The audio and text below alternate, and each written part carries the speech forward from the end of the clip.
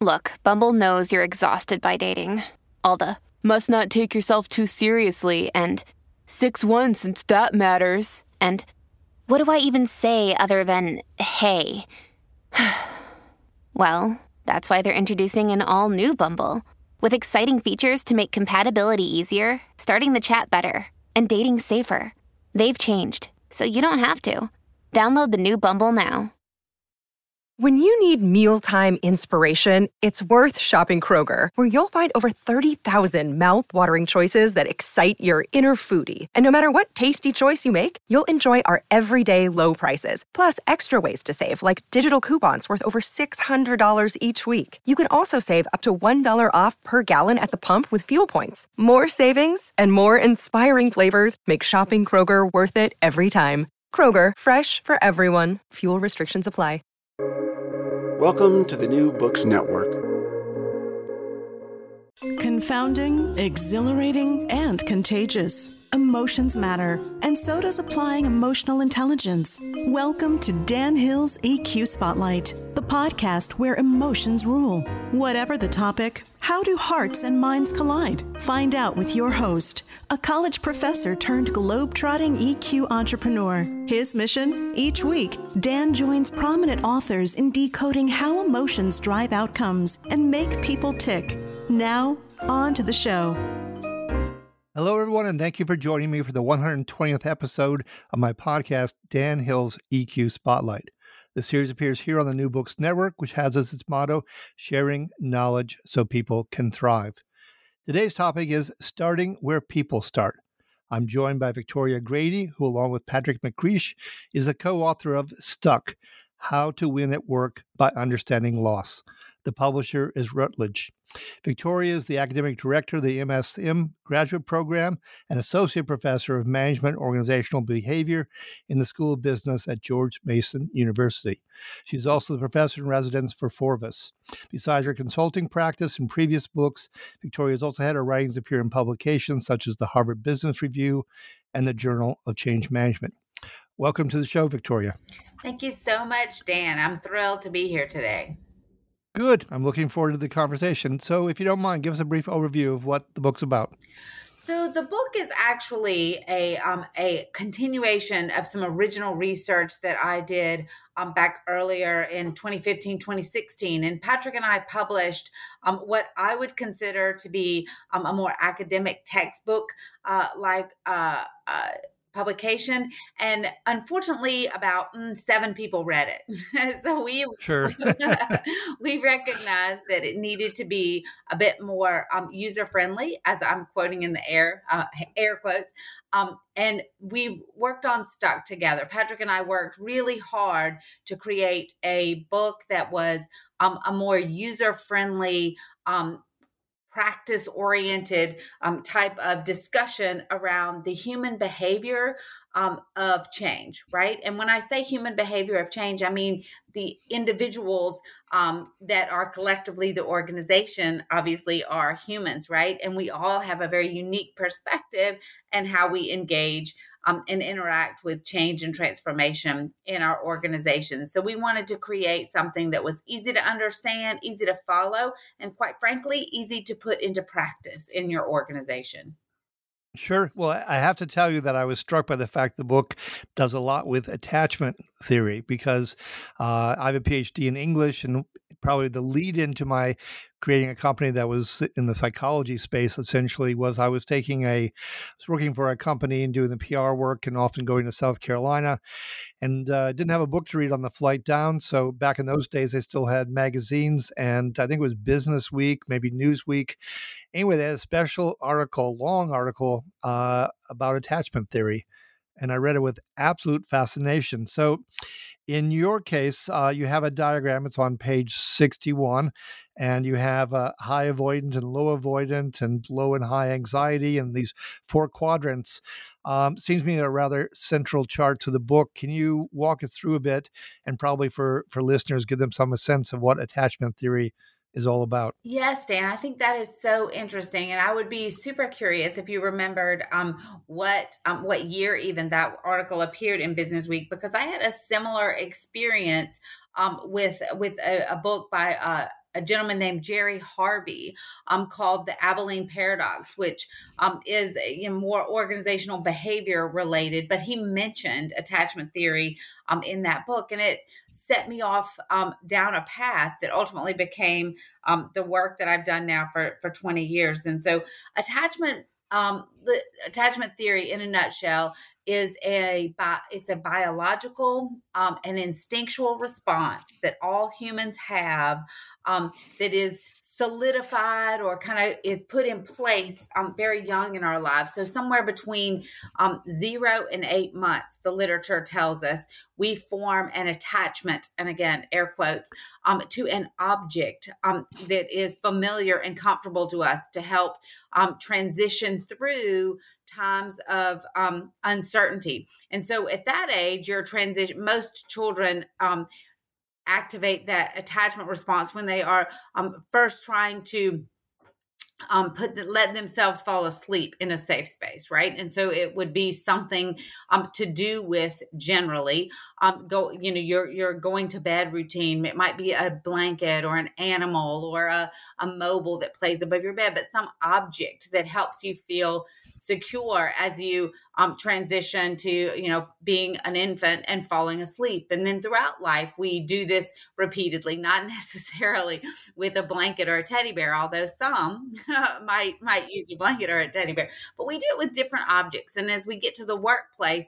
a lot of us use our leaders or our technology or our office space, or the ability to work remote now. I mean, that COVID changed everything. The pandemic did in terms of what we rely on for support. But basically, attachment theory is it helps you understand why we need those support mechanisms as we transition through change. So that's kind of a super quick overview. Does that help? It does. I'm going to take it a bit further, but to answer your own question, I think it was probably actually Newsweek, and it was the spring of 1998. So quite a while ago at this point.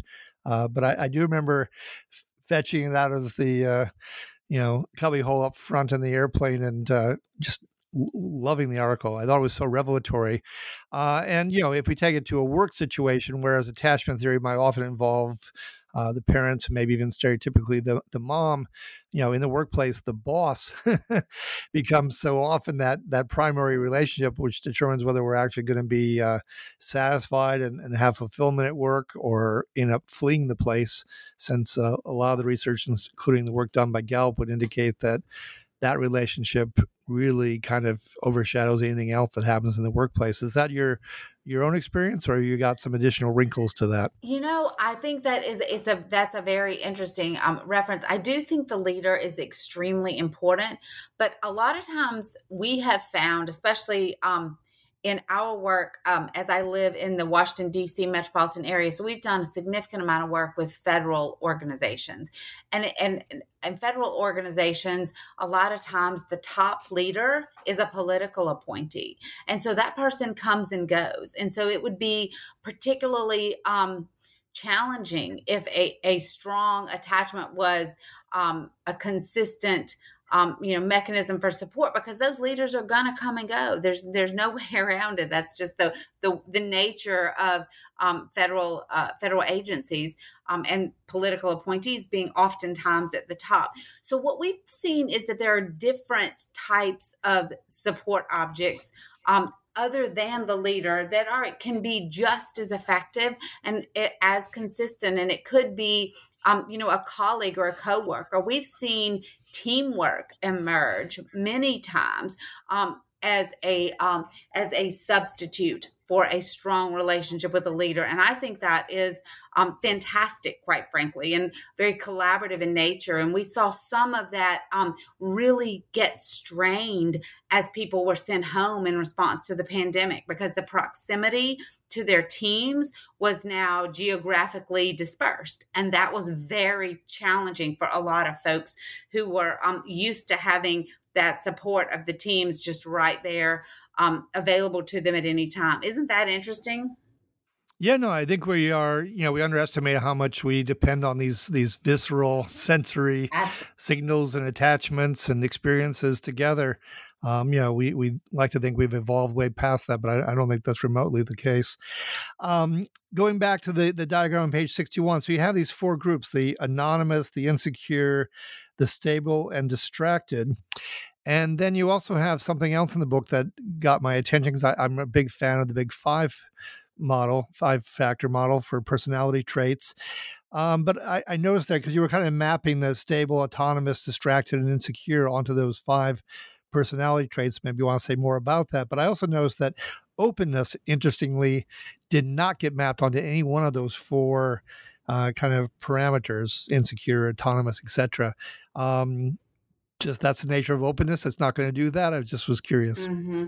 Let me go back to your first question first, and let's the diagram on page 61. So those are attachment styles, and it's interesting, Dan, because that has really been an evolving segment of our research literally in the last year. And so a lot of what we have found in the last year is not reflected in the book. And the interesting piece is understanding more about how individuals in organizations have specific attachment styles and what role those attachment styles might play on your ability to be a good leader, right? Because a lot of these are perspectives similar to personality that are grounded in really based on your environmental interaction and experience as a child, and how that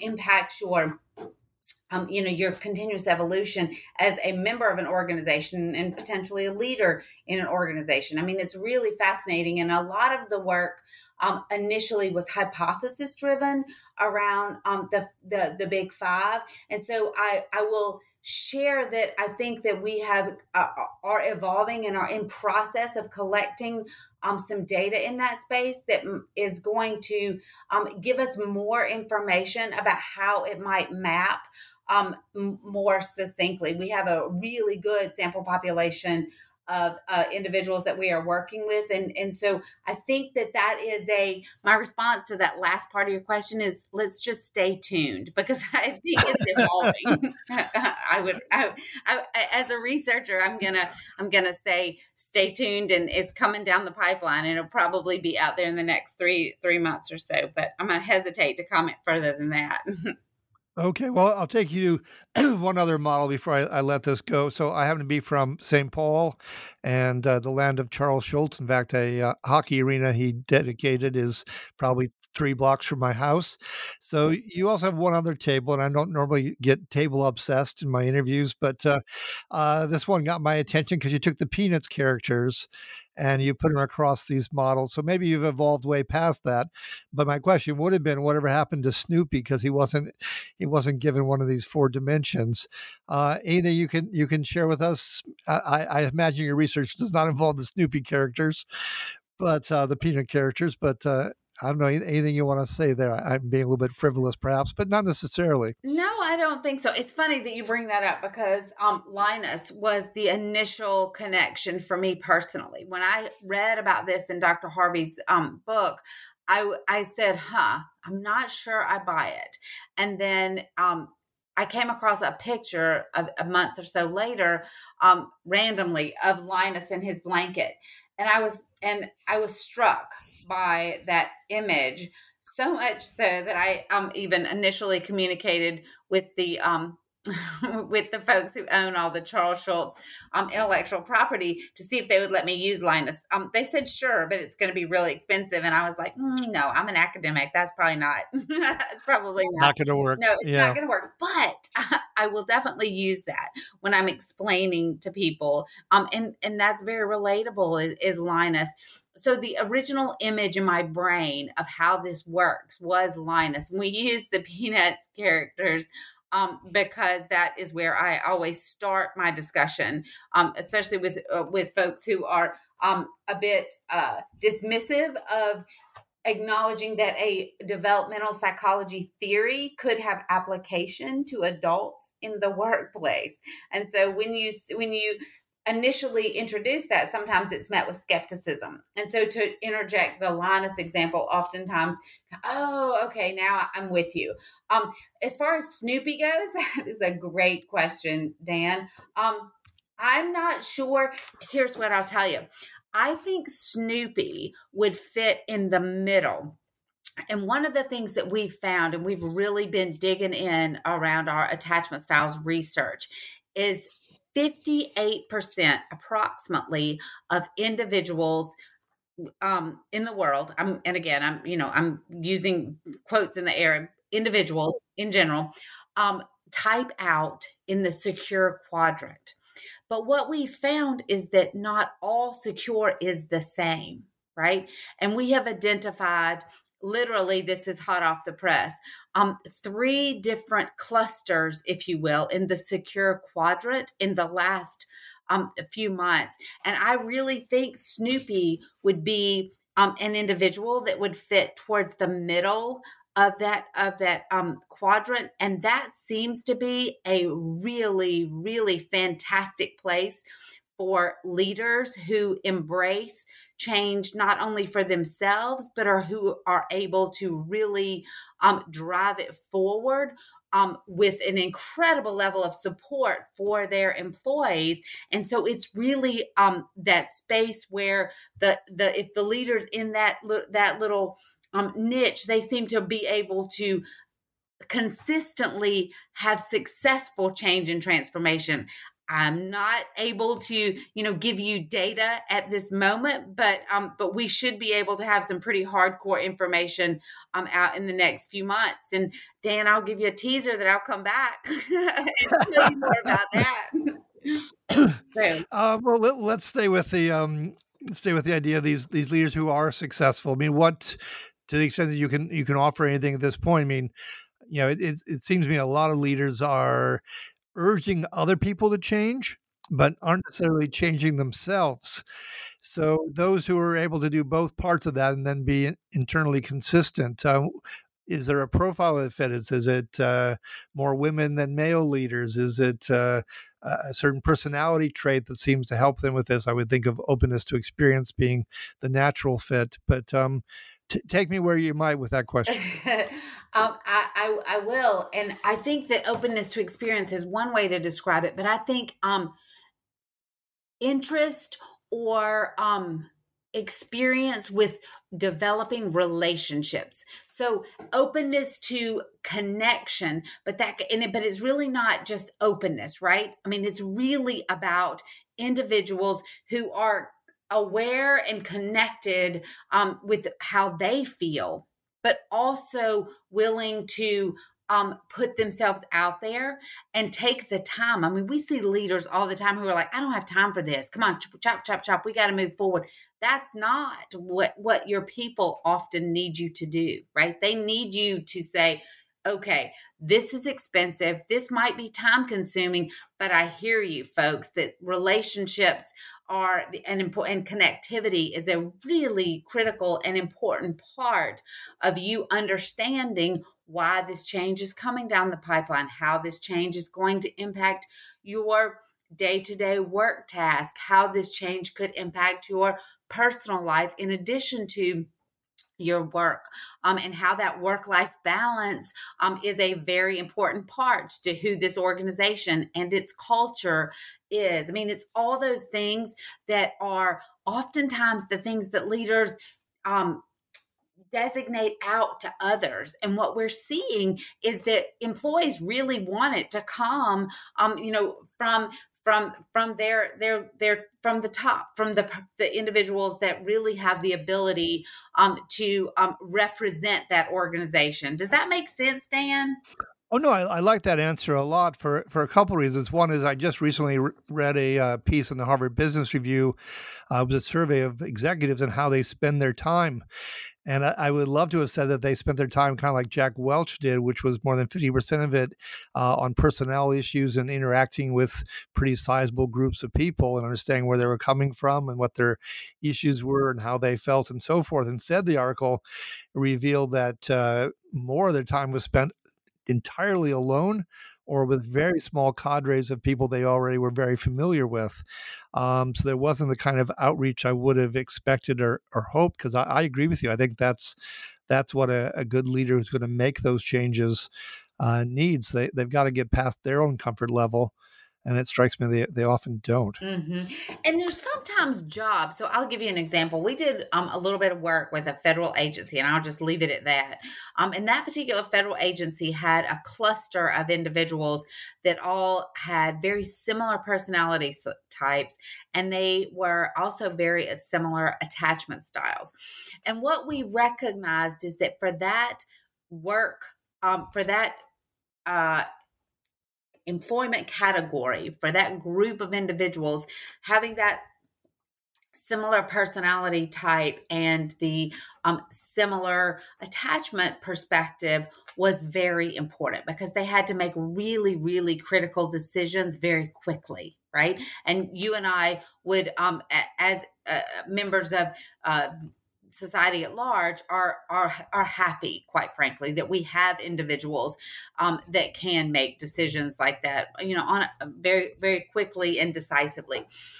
But what we saw is that the leader for that organization was actually not like that.